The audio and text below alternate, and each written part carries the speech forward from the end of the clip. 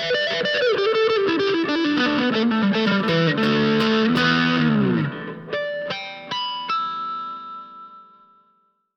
right, hey, y'all. We'll just jump right back into this.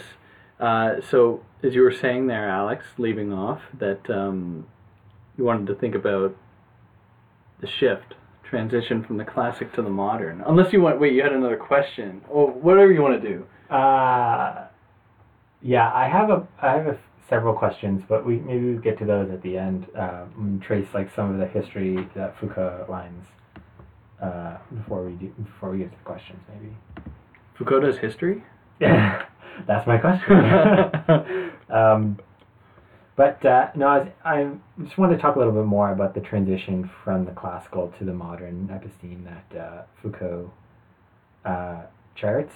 So he says on page 238, quote, representation has lost its power to provide a foundation. So why? This is like one of the questions. Yeah. Yeah. So I think part of the answer is, again, one of those people that I think Foucault focuses on because they're a border figure for him between two epistemes. So he talks about the Marquis de Sade, right? Mm-hmm. Yeah. He says on page 211, quote, after him, Sade, violence, life and death, desire and sexuality will extend below the level of representation. An immense expanse of shade, we are now attempting to recover as far as we can in our discourse, in our freedom, in our thought. But our thought is so brief, our freedom so enslaved, our discourse so repetitive, that we must face the fact that that expanse of shade below really is a bottomless sea, end quote. So for him, there was a shift in which representation was revealed to be insufficient to describe everything. So we really can't have a transparent language in which we simply like represent a thing with an arbitrary signifier and just like describe the whole world that way. There are things that will escape representation always. Yeah. Yeah, Does that make sense? Yeah, it makes sense. It makes sense to me, and the reason that it makes sense to me is that I think about discourses pertaining to value or wealth in the early 20th century, and how there was, in the move away from any sort of reference to real things, where culture, where pecuniary decency, where class started to derive its meaning not necessarily by anything tangible or real, but precisely by the relationship of signs to their signs, if you will, or of the rather arbitrary association of some things with certain prestige or class or whatever. Yeah, he talks about precious metals in particular, right, as the not valuable in themselves, but valuable as pure signifiers of value. Their weight in gold or whatever Right. But I don't know, are you ready to talk about the analysis of wealth yet, or should we go to grammar first or anything else first? We can talk about those if you want to. I feel like I don't have much to say about those. Okay. Then I just have a question for you. Okay. What is it, and this is, I think, really broad, what is it about, and like I have an idea, but I'm curious to see what you might say, what is the difference for Foucault between Marx and Adam Smith? Like, where does he say, you know what, I don't want to do Marx here, I'm more interested in Adam Smith? Right. Or Ricardo. Yeah. You mean, why does he focus on like Adam Smith and Ricardo in the history that he gives rather than like Marx? Yeah, and it's not so simple as he just like disavows Marx. Like he condemns Marx. No, but it's like Marx is useless today, right? There's nothing we can get out of Marx. But Marx would be for Foucault in the modern episteme, and I think he's like he's less interested in articulating that history, right? Like, Sure.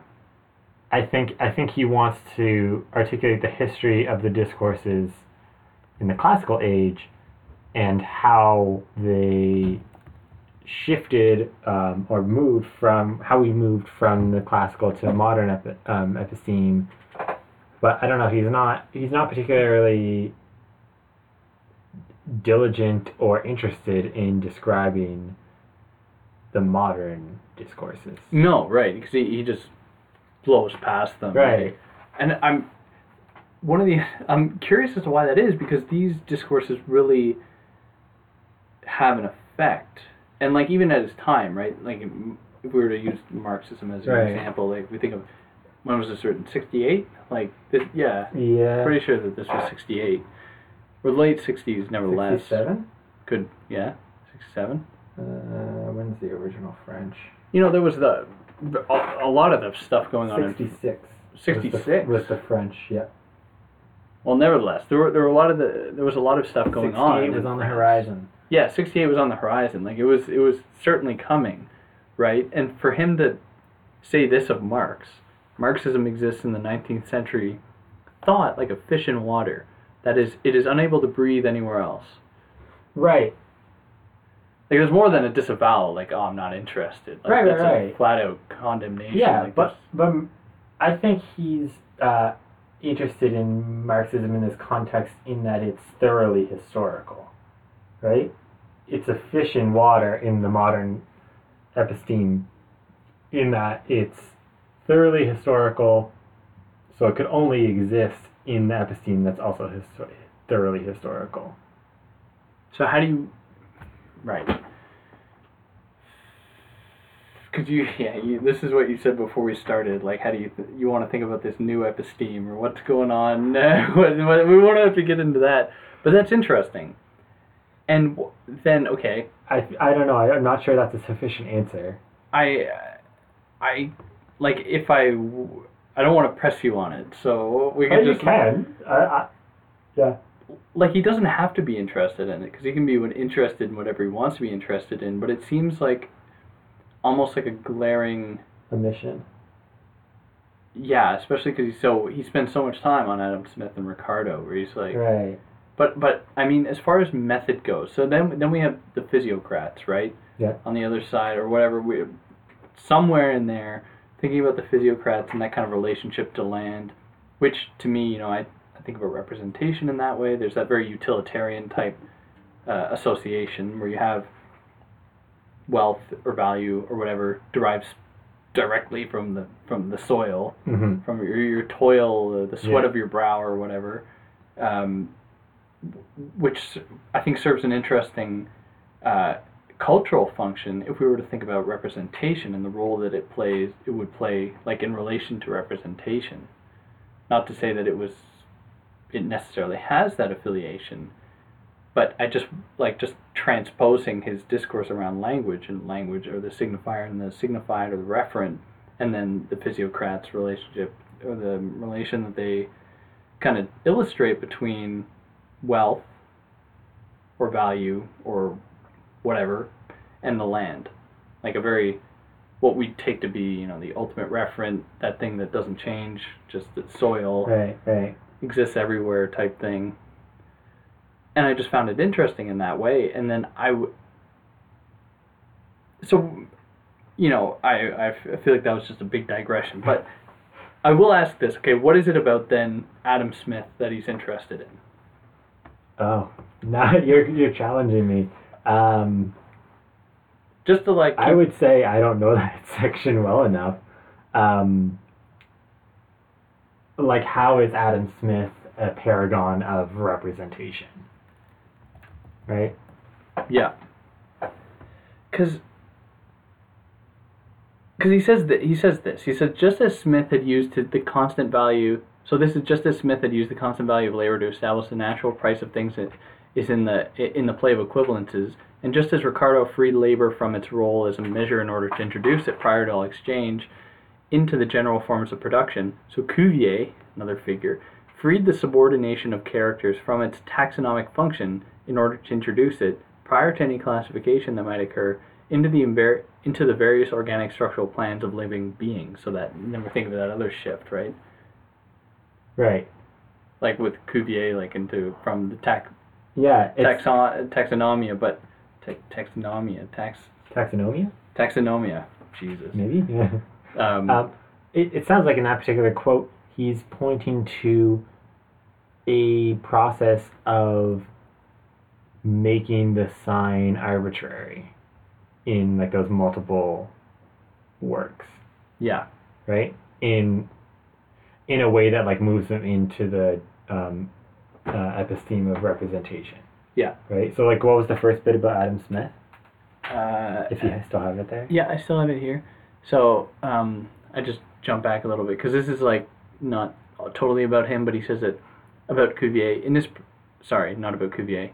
This is the quote. In his project for establishing a classification that would be as faithful as a method and as strict as a system, Jussieu had discovered the rule of the subordination of characters, just as Smith had used the constant value of labor to establish the natural price of things in the play of equivalences, and just as Ricardo freed labor from its role as a measure in order to introduce it, prior to all exchange, into the general forms of production, so Cuvier freed the subordination of characters from its taxonomic function in order to introduce it, prior to any classification that might occur, into the various organic structural plans of living beings. So like all these kind of streamlined kind of the ways in which these new discourses came into being, or how these shifts occurred, or the kind of figureheads, which is ironic to kind of to think of it in those terms, especially because we don't want to give it that single point, right? They're a locus. But because for Smith, there's no like end per se, right? We think of the Wealth of Nations, which I haven't read, but I've read it years ago, so I don't remember. Really? Yeah. Parts of it at least. But I read a distinction there between him between Smith and Marx, precisely because Smith, in a sense, foresaw, and not deliberately, he was not conscious of this, but foresaw what would come to be the condition of language in whatever age we would consider to be the one where language just proliferates, where the sign is arbitrary or whatever, where there's simply just the classical age, right? So, God, this is so complicated. Why do you make me read this? No, I love it. It's good. So can I change tack a little bit? Yeah, I wish you would. I'm going to bring up one of the big questions that we were talking about before we started recording. When I read Foucault more and more, like in working on my thesis, I consistently ask myself, like, why is Foucault still valuable? Mm-hmm. And I'm not sure his histories of specific things are the answer. Yeah. Right? So, in reading his early stuff, so like The Order of Things, Birth of the Clinic, and History of Madness, I have been reading them with an eye to like his overall methodology and his methodology, or like what he wants his methodology to achieve. So the reason I say like I don't know that section very well about the economics part is because like I read them, but I'm less interested in the specific things that he's reading into these texts. Yeah. Than like what he's trying to do with them. That's fair. Yeah. And the sense that I get is that some of the specific histories that he has drawn and the connections he's made have been challenged by a lot of other intellectual historians, not just based on Foucault's intentions, but also just like he got the history wrong. Or not I've heard some things wrong, like that. But like his interpretation doesn't hold up if you examine other stuff, right? Like there's the concern in this text in particular that he relies on specific specific texts, specific authors, and like does that really represent a whole discourse? Yeah. Yeah. And does the collection of 3 different discourses represent a whole episteme? Yeah. He says specifically at the beginning, there are other like more scientific discourses in each of these epistemes that he could talk about, but it's the ones that exist in the gray areas of science are more like squishy, rather than like hard science, that interest him and get less discussion, right? Like by secondary type stuff, like by the people who take by like intellectual historians, right? Like it's easy. It's I think for Foucault, he thinks it's easier or like more glamorous to do like a history of physics, right? And it's these softer, like what he calls like the sciences of man, that get less airtime, but have been no less significant for Foucault. Yeah, right? I mean, they've led to the development of man, as a concept, as a object of science. Yeah. Yeah. So I mean, that's just my excuse for not knowing. No, that's his good analysis of particular figures. Yeah, I'm just not convinced the histories that he traces are where the value still lies in Foucault. So what do you propose as like an alternative? Like how do you read like this text then? Yeah, so I think the value, I mean, I feel bad using that term, but I think what's useful and interesting is the way he talks about power, and part of that is the creation of subjectivities, right? So he does this. This is he shifts to this more in his later work, right? But that is what this project is trying to do in part, right? Is to trace how we came to an idea of man or humanity, mankind, as a possible object of science, right? Yeah. And all the power relations and the way discourse works that not only condition but affect those modes of those processes of subjectification in all kinds of different ways. Yeah, and that's really interesting because like, if we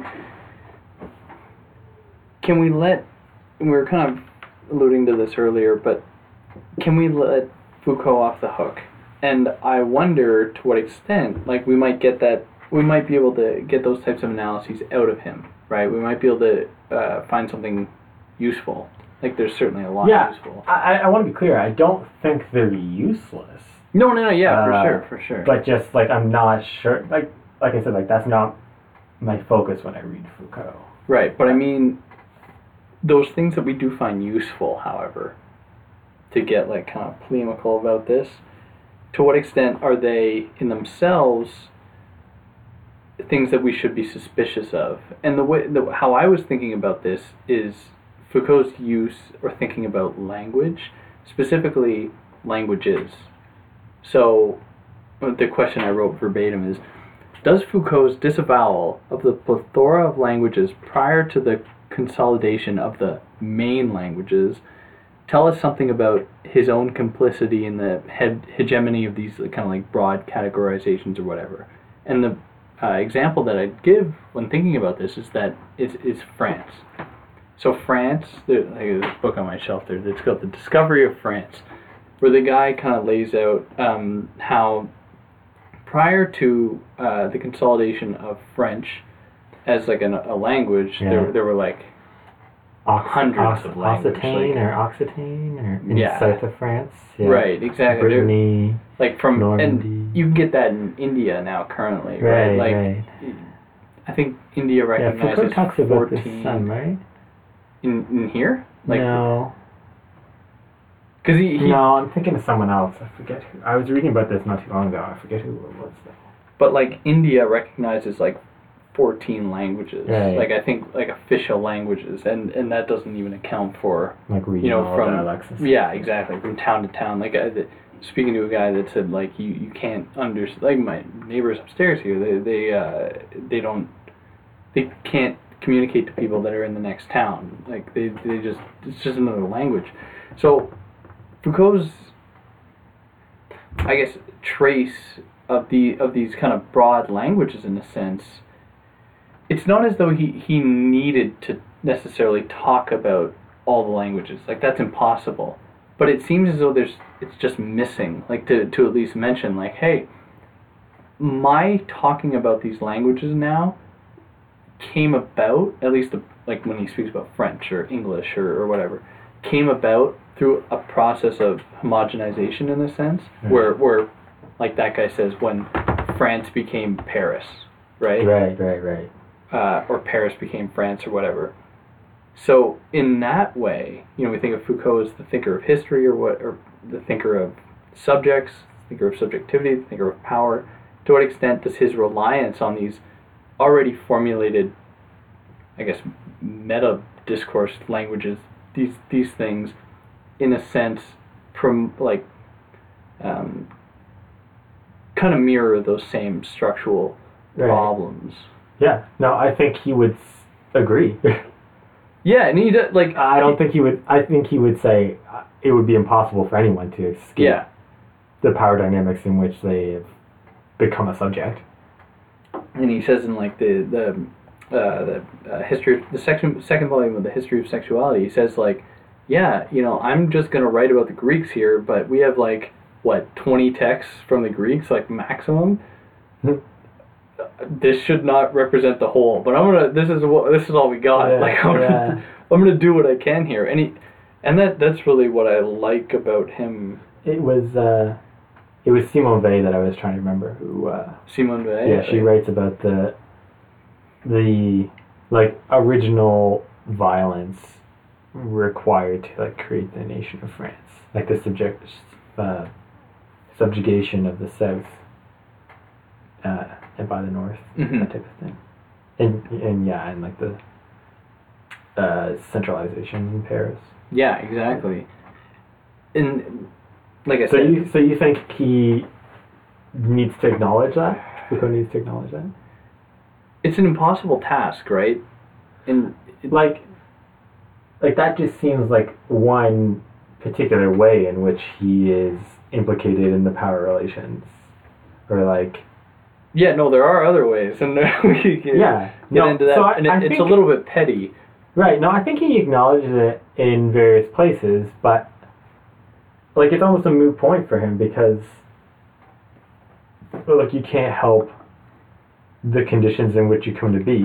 Yeah, well, and that's he wishes he could kind of open up a new discourse, but it's ironic in the end of the Archaeology of Knowledge. He's like he wishes he could just be dropped into like some discourse or whatever when he's talking about this stuff at the same time.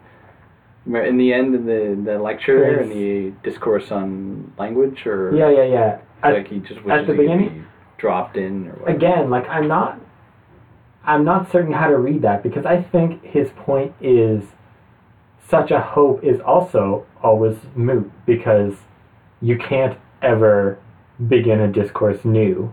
Right, like we were saying in the last section on this, where like the author doesn't ever radically begin a new discourse. Yeah. As like, from nothing. Yeah. Right. So it's, the hope to begin a new discourse is always impossible. Yeah, and from I think we're getting away from the text a little bit, but that's fine. It's just also the hope that you could just like slip, like he says, like slip into discourse imperceptibly. Like that's also a foreclosed possibility for Foucault, because despite that hope, like the cultural institutions, he thinks they still like require the author as like the figurehead of a discourse, right? Or like to stand in as the originator of a discourse when in actuality they're just a figurehead, right? So like we can talk about like Foucauldian discourse, and like Foucault is the person who began that type of discourse, but I think he would say like he's only like a figurehead of it, or his discourse did not just come about through sheer force of will. Yeah. Right? Like there were conditions that allowed it to come to be when it did.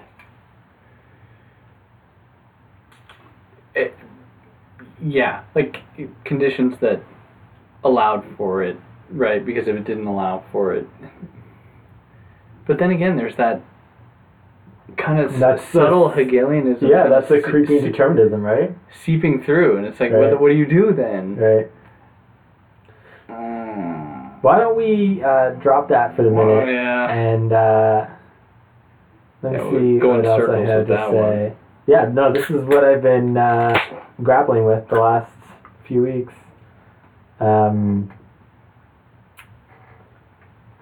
What do you? If I can. Yeah. Press you on it a little more. What are you doing with that specifically? Well, like what limitations do you see in Foucault? Well, like I said, like so some of the secondary stuff. There's one person in particular that I found who was like, Foucault wanted to figure out how he could write about discourse from outside of discourse. And I was like, no, he didn't. Like, he distinctly says you can't do that. Like, in, I think, many different ways. And, like, the discourse on language is one particular spot. Yeah. Yeah, so I was kind of, like, writing against that in particular. So the thing that I'm struggling with and, like, trying to, like, formulate coherent thoughts about is if the cultural institutions, or the episteme, condition what discourses come into being and defang them before they even come to be, or like only let discourses that are sanitized and not dangerous to the existing order, then how does anything change, and what potential for change or like radical disruption is there? So like turning that back on Foucault himself, like how is his discourse new or innovative or radical in any way? Like how can he hope that his discourse would change the power structures that he's talking about? Right? Because those power structures have conditioned his own discourse and allowed his own discourse to come to be. Yeah. Right? And he specifically says, like, that must mean his discourse is not dangerous. Right? So how does Foucault make discourse dangerous again? Or how do we make discourse dangerous again? When was it dangerous though? Good question. I don't know. He doesn't, I don't think he answers that particularly, but he talks like in some general terms about the like totalizing tendency of modern discourse and like the modern episteme. So I think he sees the modern episteme as particularly defensive and hostile to like any discourse that's like not it doesn't condition itself. Because how do we the transition from one age to another? So this is, I don't mean to interrupt, but this is what I thought you were going to bring up earlier. Okay. Is another like common critique of Foucault is like he doesn't give an answer of why or how we transition from one episteme to another. Yeah, exactly. Right? So some people like bring up the comparison between this and Thomas Kuhn, right? On the on the History of Scientific Revolutions? Is it history? You tell me. I would Which butcher is it. On the... Yeah, maybe it's history. I don't remember the title exactly. But where he charts like different scientific paradigms, right? And the shifts from one paradigm to another. So people draw that comparison with the order of things sometimes, right? And like, oh, Foucault's like talking about paradigms.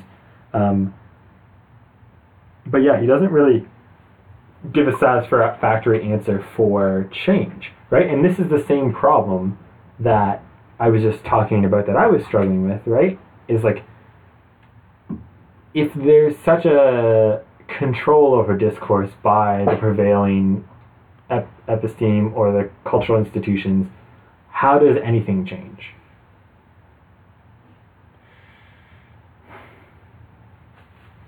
Yeah, I mean, because then we would inevitably, because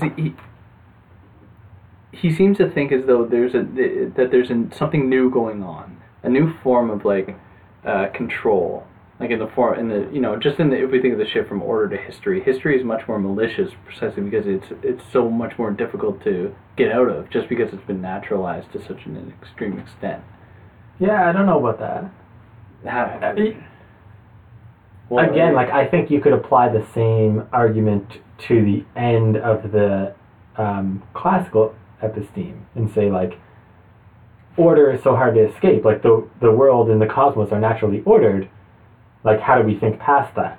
Right. But, like, so it happened. So there's something else going on, or there will be something else going on, right? If we were to be like what would that new space look like?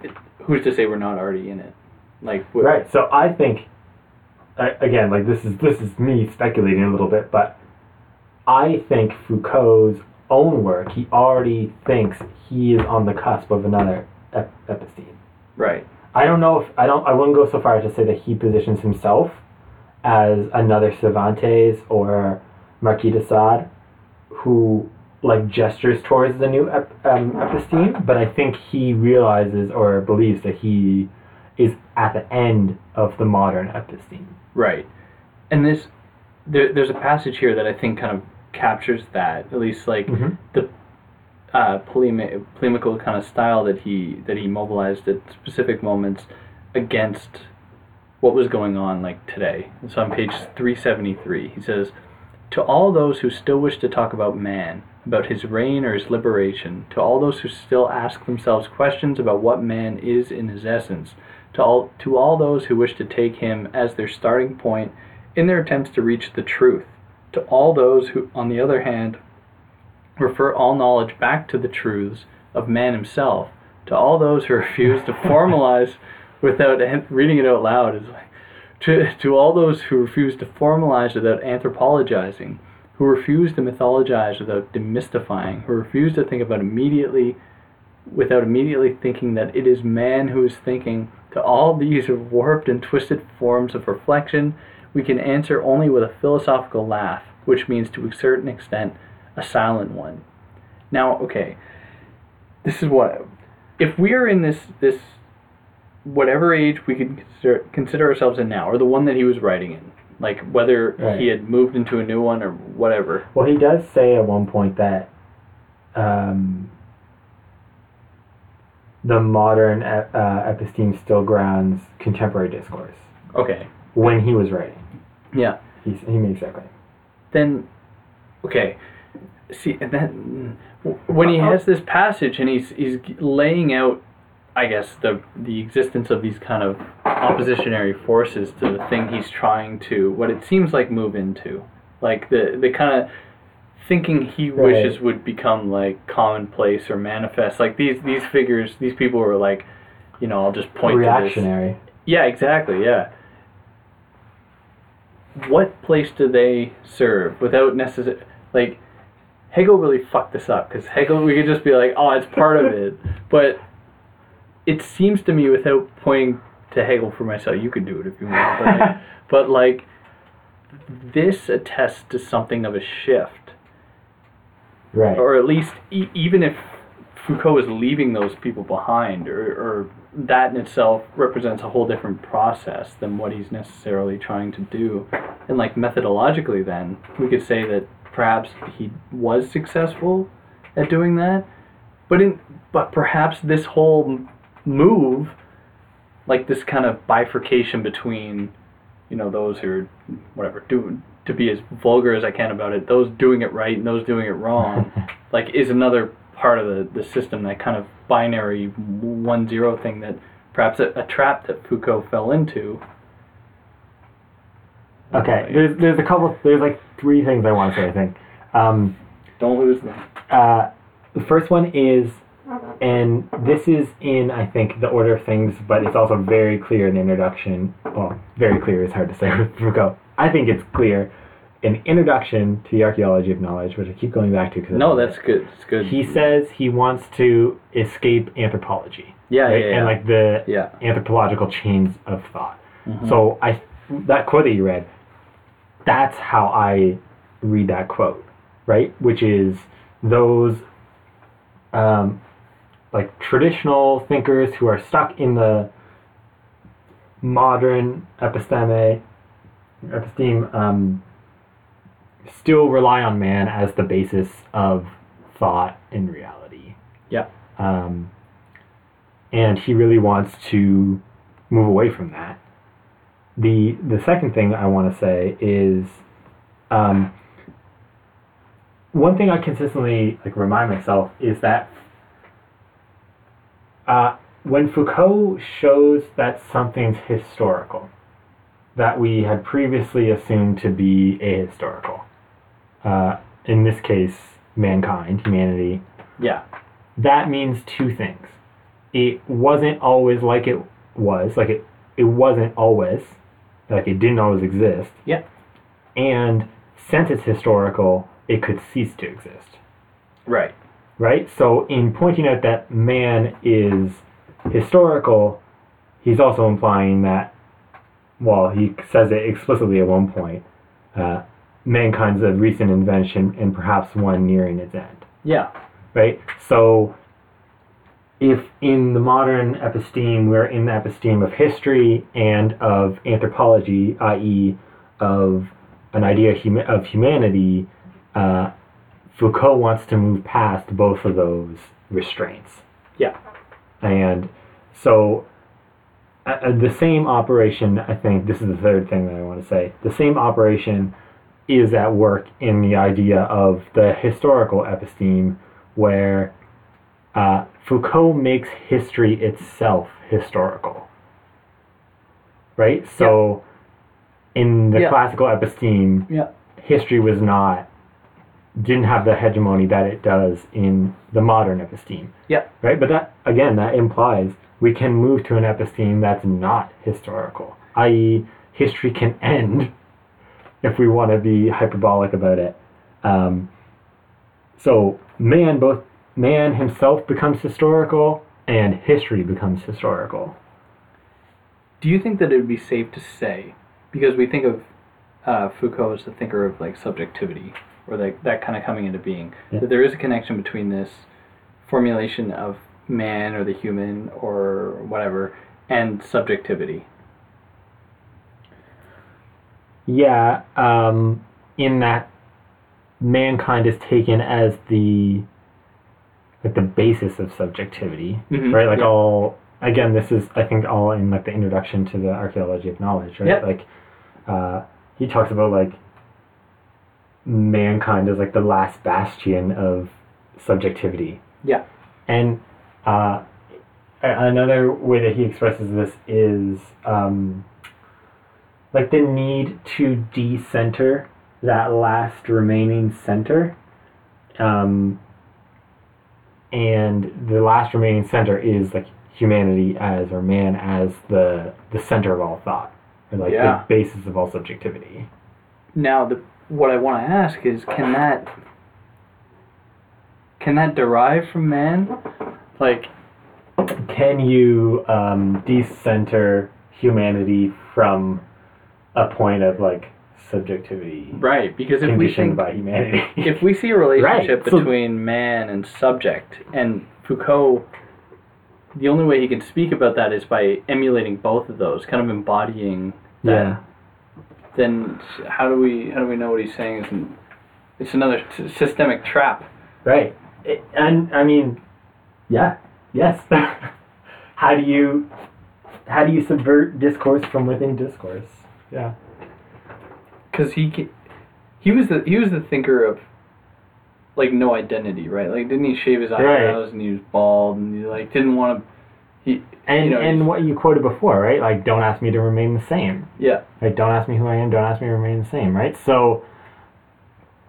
I think he definitely tries to like disavow any stable subjectivity that people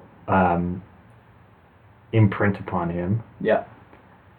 And at this, I feel like a lot of people, or many people, really bastardize Foucault because they take what do they take from Foucault? They take the panopticon, they take sexuality, and then they take madness, right? And they leave the rest. I mean, the the archaeology of knowledge is not popular. No, and it's not like anyone needs to take that. No. But those are and those things aren't easily digestible. But those are moments that don't call into question the use of Foucault, right? Because I think that Foucault was very much aware of it. Like you said, I think that if he was sitting here, he'd be like, "Yeah, you idiots! Like this is obviously."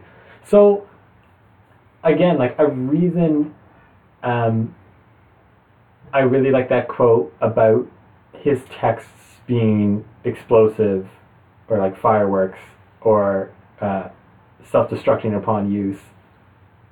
Is like that's not only his text, but like that's part of his own. I don't like using this word, but identity, right? Or like that's what he hopes, sure. Right? Yeah. Like that same type of impermanence, right? So, like one question I've had is that's part of Foucault's answer of how to subvert discourse or the episteme that you're in from within. Yeah. Right? Is like you blow it up. Yeah. Or like you try to blow it up from within. And I think there's nothing saying that he was successful. Or I should rephrase that. There's nothing guaranteeing that he was successful. Yeah. Like, I think he died too young. He still had another 20 years of writing to match the other French guys who wrote way too long, but... Looking at you, Derrida. Yeah, Derrida just kept going. Baudrillard lasted the longest, I think. Wait, no, Virilio's still alive, though, so he's still around. Derrida made a big thing about being the last of the 60s generation, right? That'd be Baudrillard. He wrote a text that was just, someone compiled a collection of eulogies that he had written, right? One about Foucault. Right. And Deleuze was dead in the early 90s. I mean, I think he opens it with, like, talking about Proust and, like, walking through the cemeteries, right? Yeah. So...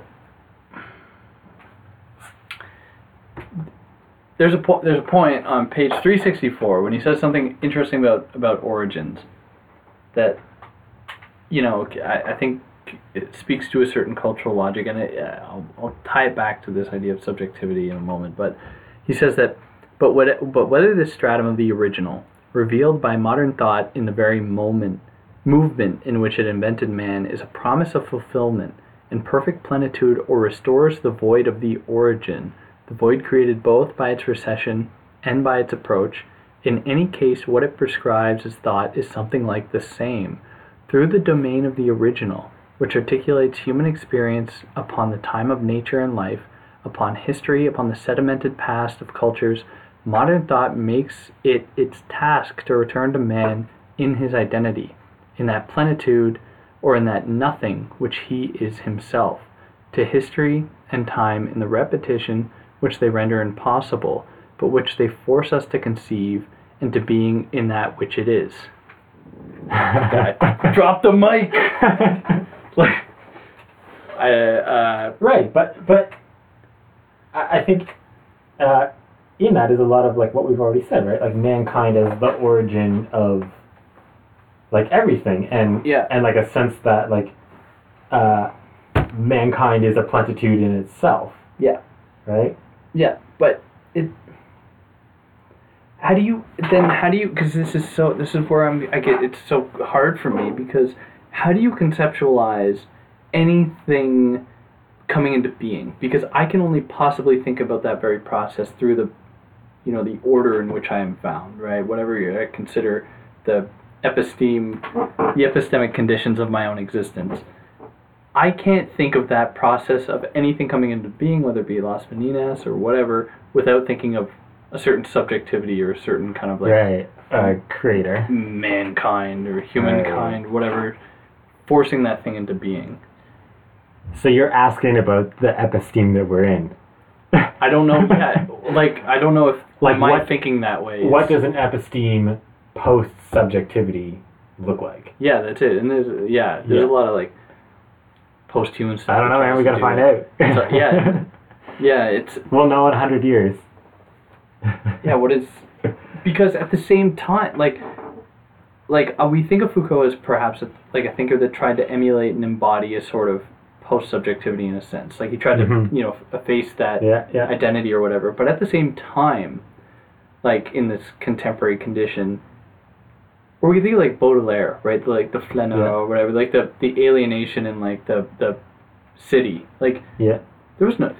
I think in the case of Baudelaire, there's no subjectivity, right? You're kind of stripped of your identity, or the stranger. Yeah. We think of Camus. I mean, Baudelaire in particular talks about the crowd, right, and the alienation you find in the crowd. Yeah. And how being part of the crowd strips you of subjectivity, right? Yeah. And you become part of this larger being.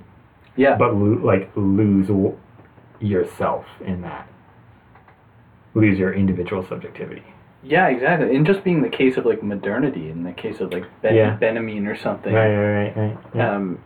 So it's it seems as though when he was writing this, Foucault was talking about something that had actually been effaced perhaps long ago. Yeah, I mean, there's a tradition of the idea of effacing subjectivity in modernity, whether intentional or not. Yeah.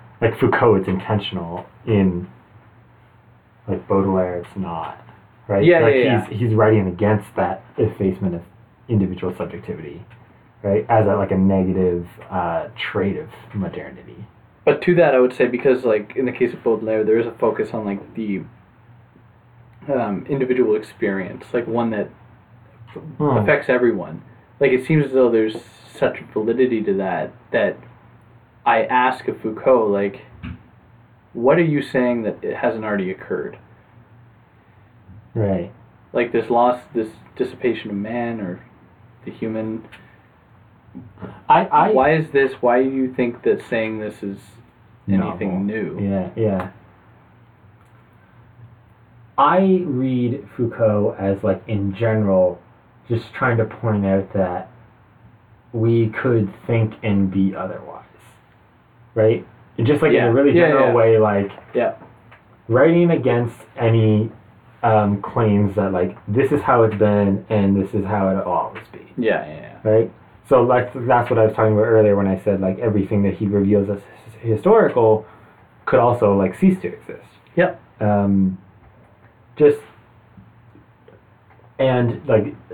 in itself is one way that you push back or resist the epistemic hegemony that you're within, or the cultural hegemony that you're within, right? Is that that you show that things could be otherwise. Yeah. Right? But I mean, it's to what extent does that then serve the cultural logic of the time? Because if we were properly Foucauldian about it, right? Yeah, there's this is what I was saying earlier. Yeah. Because then on the other side, the other front, we think of Deleuze or whatever, in that Deleuze and Guattari, there's a very heavy emphasis on the possibility of becoming, right? Possibility. You're not multiplicity. You're multiplicities. You're always in flux. You're always changing. You're always trying to craft out little spaces for yourself to be whatever you want to be. Yeah. But for Foucault, I think he'd be he's much more pessimistic. Yeah. I mean, what can you do? You can resist stable subjectivity. Yeah.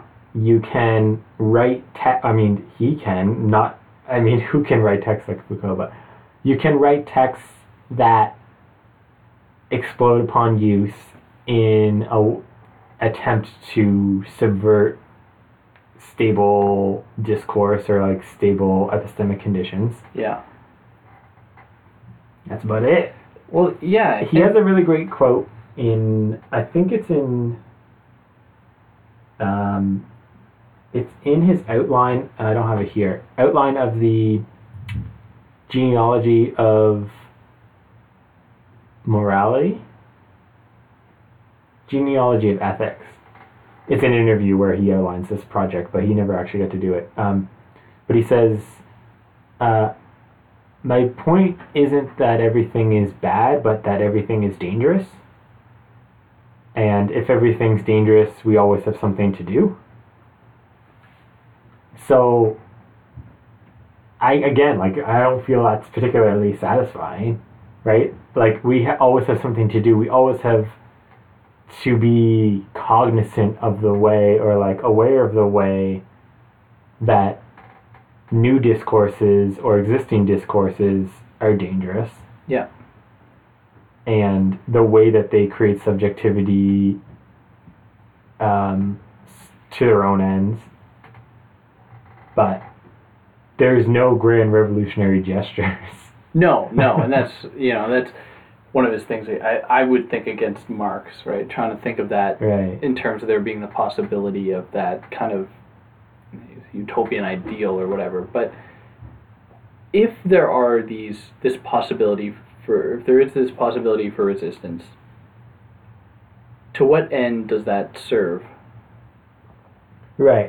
If Foucault's discourse is conditioned by the existing epistemic conditions, and he's inciting us to resist in whatever minor way that he outlines. But if we were totally optimistic and we were to say, like, yeah, resist stable subjectivity and, write texts that explode, and that served a certain resistive function, then what?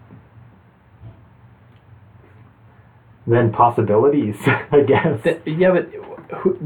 My thing is that who is to say that is not already embedded in the conditions of whatever we find ourselves in? And this is where the Foucault of power comes in.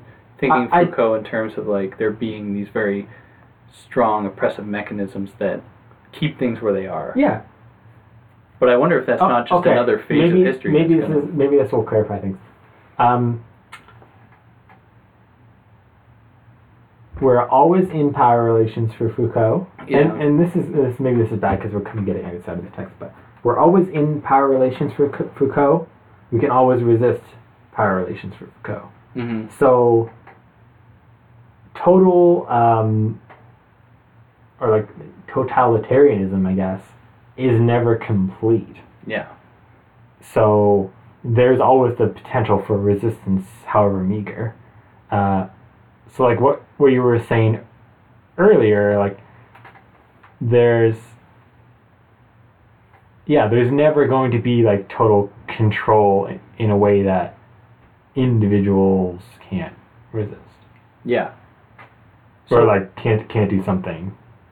So what I was thinking was that perhaps there's no such thing as power, right? I don't want to get too Baudrillardian about this. There isn't. He says that at some point. Like he says that. I was trying to find that at one point. I was trying to remember where he said that power doesn't exist or that power is just.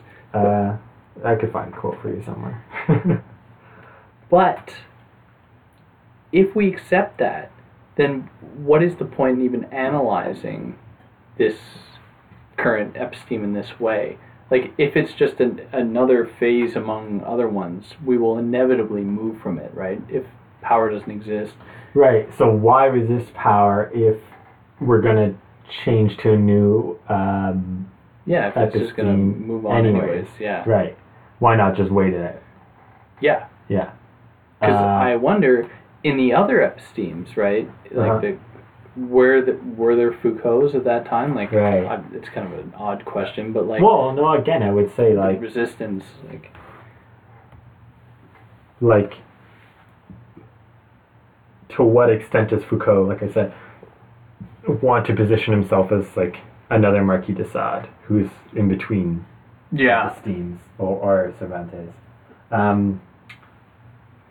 But your question's a good one. Like, yeah, why resist if change is going to happen anyways, and we can't like do much to either stop it or hasten it? Yeah. I mean, there does seem to be. I think this is a hard critique of Foucault to make, but there does seem to be a latent morality there, right? Mm-hmm.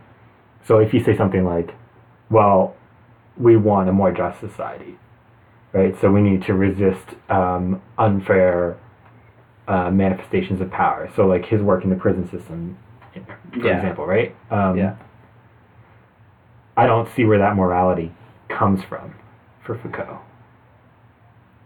Like just Like- the wanting to do that? Like just the desire to... What basis does he have for claiming that morality?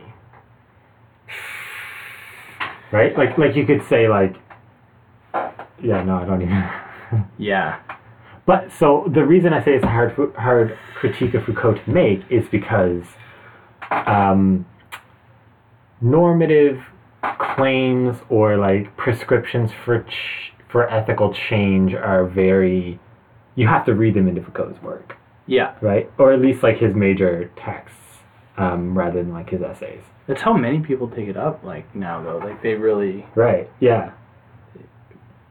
But you have to like read between the lines, right? And like, all these things are historical, so it could be otherwise. So we should make it otherwise. So we should make it more just, Yeah. right?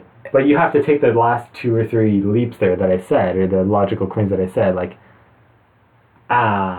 in addition to what Foucault says, right? Yeah. Like he kind of gets you there, and then you have to like insert your ethics. Yeah. Because, like, there are moments in this, too, when this is, like, you know, Foucault was left as hell, right? Like, he... Yeah. But there's also, some kind of, like, neoliberal type, like, sentiments, I think, kind of, like, strewn throughout How do you mean? his work, in a sense. Like, there is that subtle emphasis on individualism or the one person's capability to... like in the example in Madness, to really get away from the text, he says of like the man who claims to be made of glass. Yeah. Right. He says that this person is not illogical. Like he says that if he's like made of glass or whatever, if you He's fall following to a shatter. strict logic. Yeah. Yeah, exactly. Like he is abiding by a certain systemic code, like to a T. And it's in that way that I'm like, okay, to what extent is there like a very heavy democratization of these sort of values that can be then, reinserted into a system that very much relies on this kind of like, hyper capitalistic type, like, logic or whatever, where that doesn't see any boundaries, doesn't see any limits, a la Simone Weil or whatever, but just sees like total endless possibility. Right. Which I'm like, shit. And that's, for me, that's one of my critiques of Deleuze as well, where I'm like, I get a little bit weary when it's like we start to think about like how do we, if Foucault's agitating for resistance, and that resistance is aimed at like either a new episteme or like changing the current one, how do we make sure that whatever we come to next is better? Yeah, sure, yeah. Like there's no, like I said, there's no ethical prescriptions in here. Yeah, it'd be impossible to know. The concern is novelty for novelty's sake, right? Like, is that the prescription? Yeah. And that's thinking about the end of man, and thinking about this as having been something that occurred a while ago, perhaps, makes me think that, these types of analyses can only actually ever occur retroactively, where it's, how do you necessarily... Yeah, which makes me suspicious, and there's like... I honestly think that Baudrillard is a very good extension. Where Foucault leaves off, I think in my mind, Baudrillard really takes off, and I think that they really borrow from one another, because Baudrillard says that, how do we know that production in the case of like Marxism hasn't already disappeared? Or he says of Foucault and forget Foucault, like, how do we know that power hasn't disappeared or power isn't gone or whatever? But the point of, without really straying too far away, is it possible to actually analyze something or take a Foucauldian perspective on something, if even, you and I are now considering that perhaps Foucault's discourse itself is, at the time of its conception, was it outdated? How do we possibly try to take something from it now and apply it? It's particularly fraught with the order of things in the archaeology of knowledge, because Foucault then moves on to a not different but distinctly new methodology afterwards, right? Like she shifts to genealogy, right? Yeah, exactly. And changes to that. So it's almost as if Foucault himself realized, oh, this isn't working, or like this methodology is insufficient for the project that I want to do. Yeah.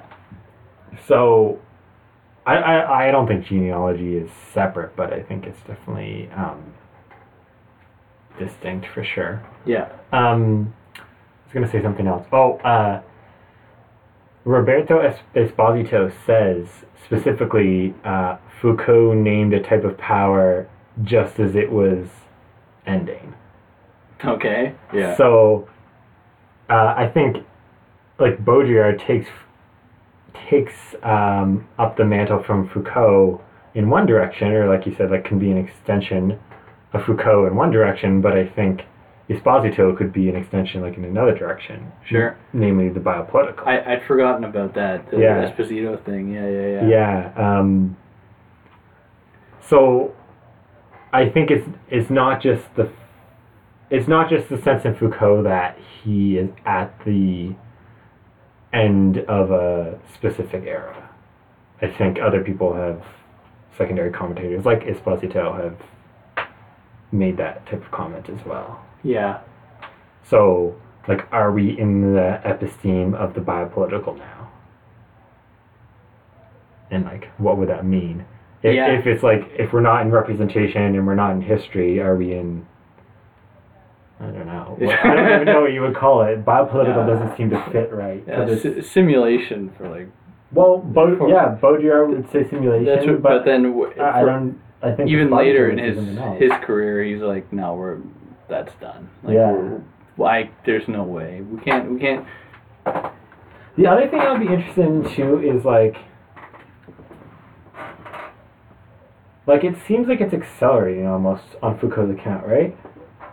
Like you go from like the Renaissance, which is like, I don't know, pretty long period, to like classical era, to like the modern one. So like the modern one for him is like 150 years, maybe. Yeah, and then we could give it like, if I don't know what credence he's always the postmodern term would have. Yeah, he's always so fuzzy with dates, right? It's like every time he says an actual date, I'm like, okay, I gotta note this down for like a reference point. Yeah. I mean, it's understandable because he's talking about like macroscopic cultural trends. Yeah. So, I don't know. Do you have any final thoughts, maybe? I feel we're just musing now. It's because we have to. It's not a bad thing. Like, this guy's really, I really love reading him, but then it's like, but talking about it is and like I said, I've been puzzling over these questions for quite a while now, and they're hard. Yeah, it's so unbelievably dense too, and like someone listening, if anyone's listening and they're like, no, I found this quote that says you're wrong, and like share it, but we're like, but see, we could just say, oh, that was Foucault on one particular day. Yeah. The next day he said the opposite. Yeah. Yeah, but between every book he changed a little his subjectivity. Different. Yeah. Well, I don't know. I think that could do it. I feel like someone could, take 12-week long course on this book alone. Personally, it's Oh, yeah. because if you were to Yeah. dig out all the different references that he uses from like So this is the other thing I was going to say is I don't know how much to engage with the history that he gives because I have no way of determining how accurate it is. Right? yeah. So like Yeah. other than I guess you read secondary stuff that people have commented on his histories specifically and their accuracy Yeah. rather than like his methodology or his theory. Yeah. Right? But I mean that requires a lot of like primary document stuff where you like go back and read these original texts and like understand the discourses they're situated within in a way that Yeah. is very I read difficult. online on like a blog or something. I read something really interesting about some dude just shared this thing, or he just typed it, or they just typed it. I don't know who the hell they were, but they wrote that criticizing Foucault and the birth of the clinic, that the Egyptians in many ways performed many of the same operations that Foucault was saying gave birth to this kind of medical type gaze, right, where everything fell under the kind of gaze of the speculum or the light and scalpel or whatever, that looked into the recesses of the human body. Then this one person was like, the Egyptians did that like long before, right? But for some reason we don't think of that as being, or like Foucault kind of omits that, right, and or doesn't consider how different cultures engaged with the body in that way. Yeah. And like to what extent is there like a kind of reliance on, if it didn't happen in Europe, it didn't fucking happen, right? It did not exist. Right. Which is, again, perhaps a petty criticism, but I thought it was interesting because, when I first read this stuff, I was like, oh my god, can't believe this was they did this and it was clear and it became this after that, and that was it. Right. So the critique that I hear there is not specifically the history that he uses, but could there be other modes of like power relations and subjectifications in non-Western cultures? Yeah, exactly. Right? Because like he bases his whole theory of power and subjectification on these texts that he excavates from classical era in mainly like Spain, France, Germany, England. Then we found our resistance. You just step outside those boundaries, and now you're. Yeah, so, I mean, the question is like, how universal are the mechanisms and mechanics that he finds? Exactly. Or are they just European? I feel like there are many instances where people don't question that. People are really prepared to say, yeah, this is applicable everywhere, under every instance, even in like this context, like the West. Right. Like these ideas apply everywhere, which I'm like instantly suspicious about. Like, I don't know if Foucault's theory of panopticism can be applied as well to like plantations as it can to prisons. I don't know if these two systems or this explanation can encapsulate both of these phenomena. Yeah, I'm thinking, I guess, even more like indigenous societies. Yeah, sure, exactly. Yeah. That's like a better example. Like not even like where there isn't even like a contact with European discourse yet. Yeah. I don't know. I mean, part of his point, or like part of the reason you say like that's like a hard critique to make is like he was interested in the classical era in France. Yeah, and so like that's what he worked on, and like it's what it can tell us about the present in France, or like his contemporary period in France. So you can't really fault the guy for doing the work that he wanted to do. No, and for my own part, it's not a gripe with Foucault, but how some people take him up. Yeah, how universalizable is it? And they're like, yeah, I can do this anywhere, and to which I'm sure Foucault would be like, get out of here, like, you clown. I was talking about Linnaeus and Like Ricardo, maximum. I don't know what he would claim. Like whether those are actually the like universal mechanisms of power and how they work or not. I'm not sure. Yeah, he died too young. He would have addressed all that, I'm sure. Yeah. I don't know. I think that's good for now. I feel like we've gravitated far enough from this text. Yeah. Kind of gotten away from We've its pull. exploded away from it. We've reached escape velocity. Right, exactly. We've gotten out of the power relations. Well, if only briefly. Anyways, if you made it this far, congratulations. Yeah, congratulations. Or condolences. Yeah. If you didn't turn it off at the toward the end of the first video, then really I'm impressed. But for those that did, thank you for listening. And if you got any beef with us, you know how to leave it. Just try to make it constructive. Don't make me cry by saying mean things. Thanks for having me, Dave. Oh, you're welcome. See you later, Alex. Good luck with your thesis. Yeah, it's a long process. Anyways, take care, everyone. Bye.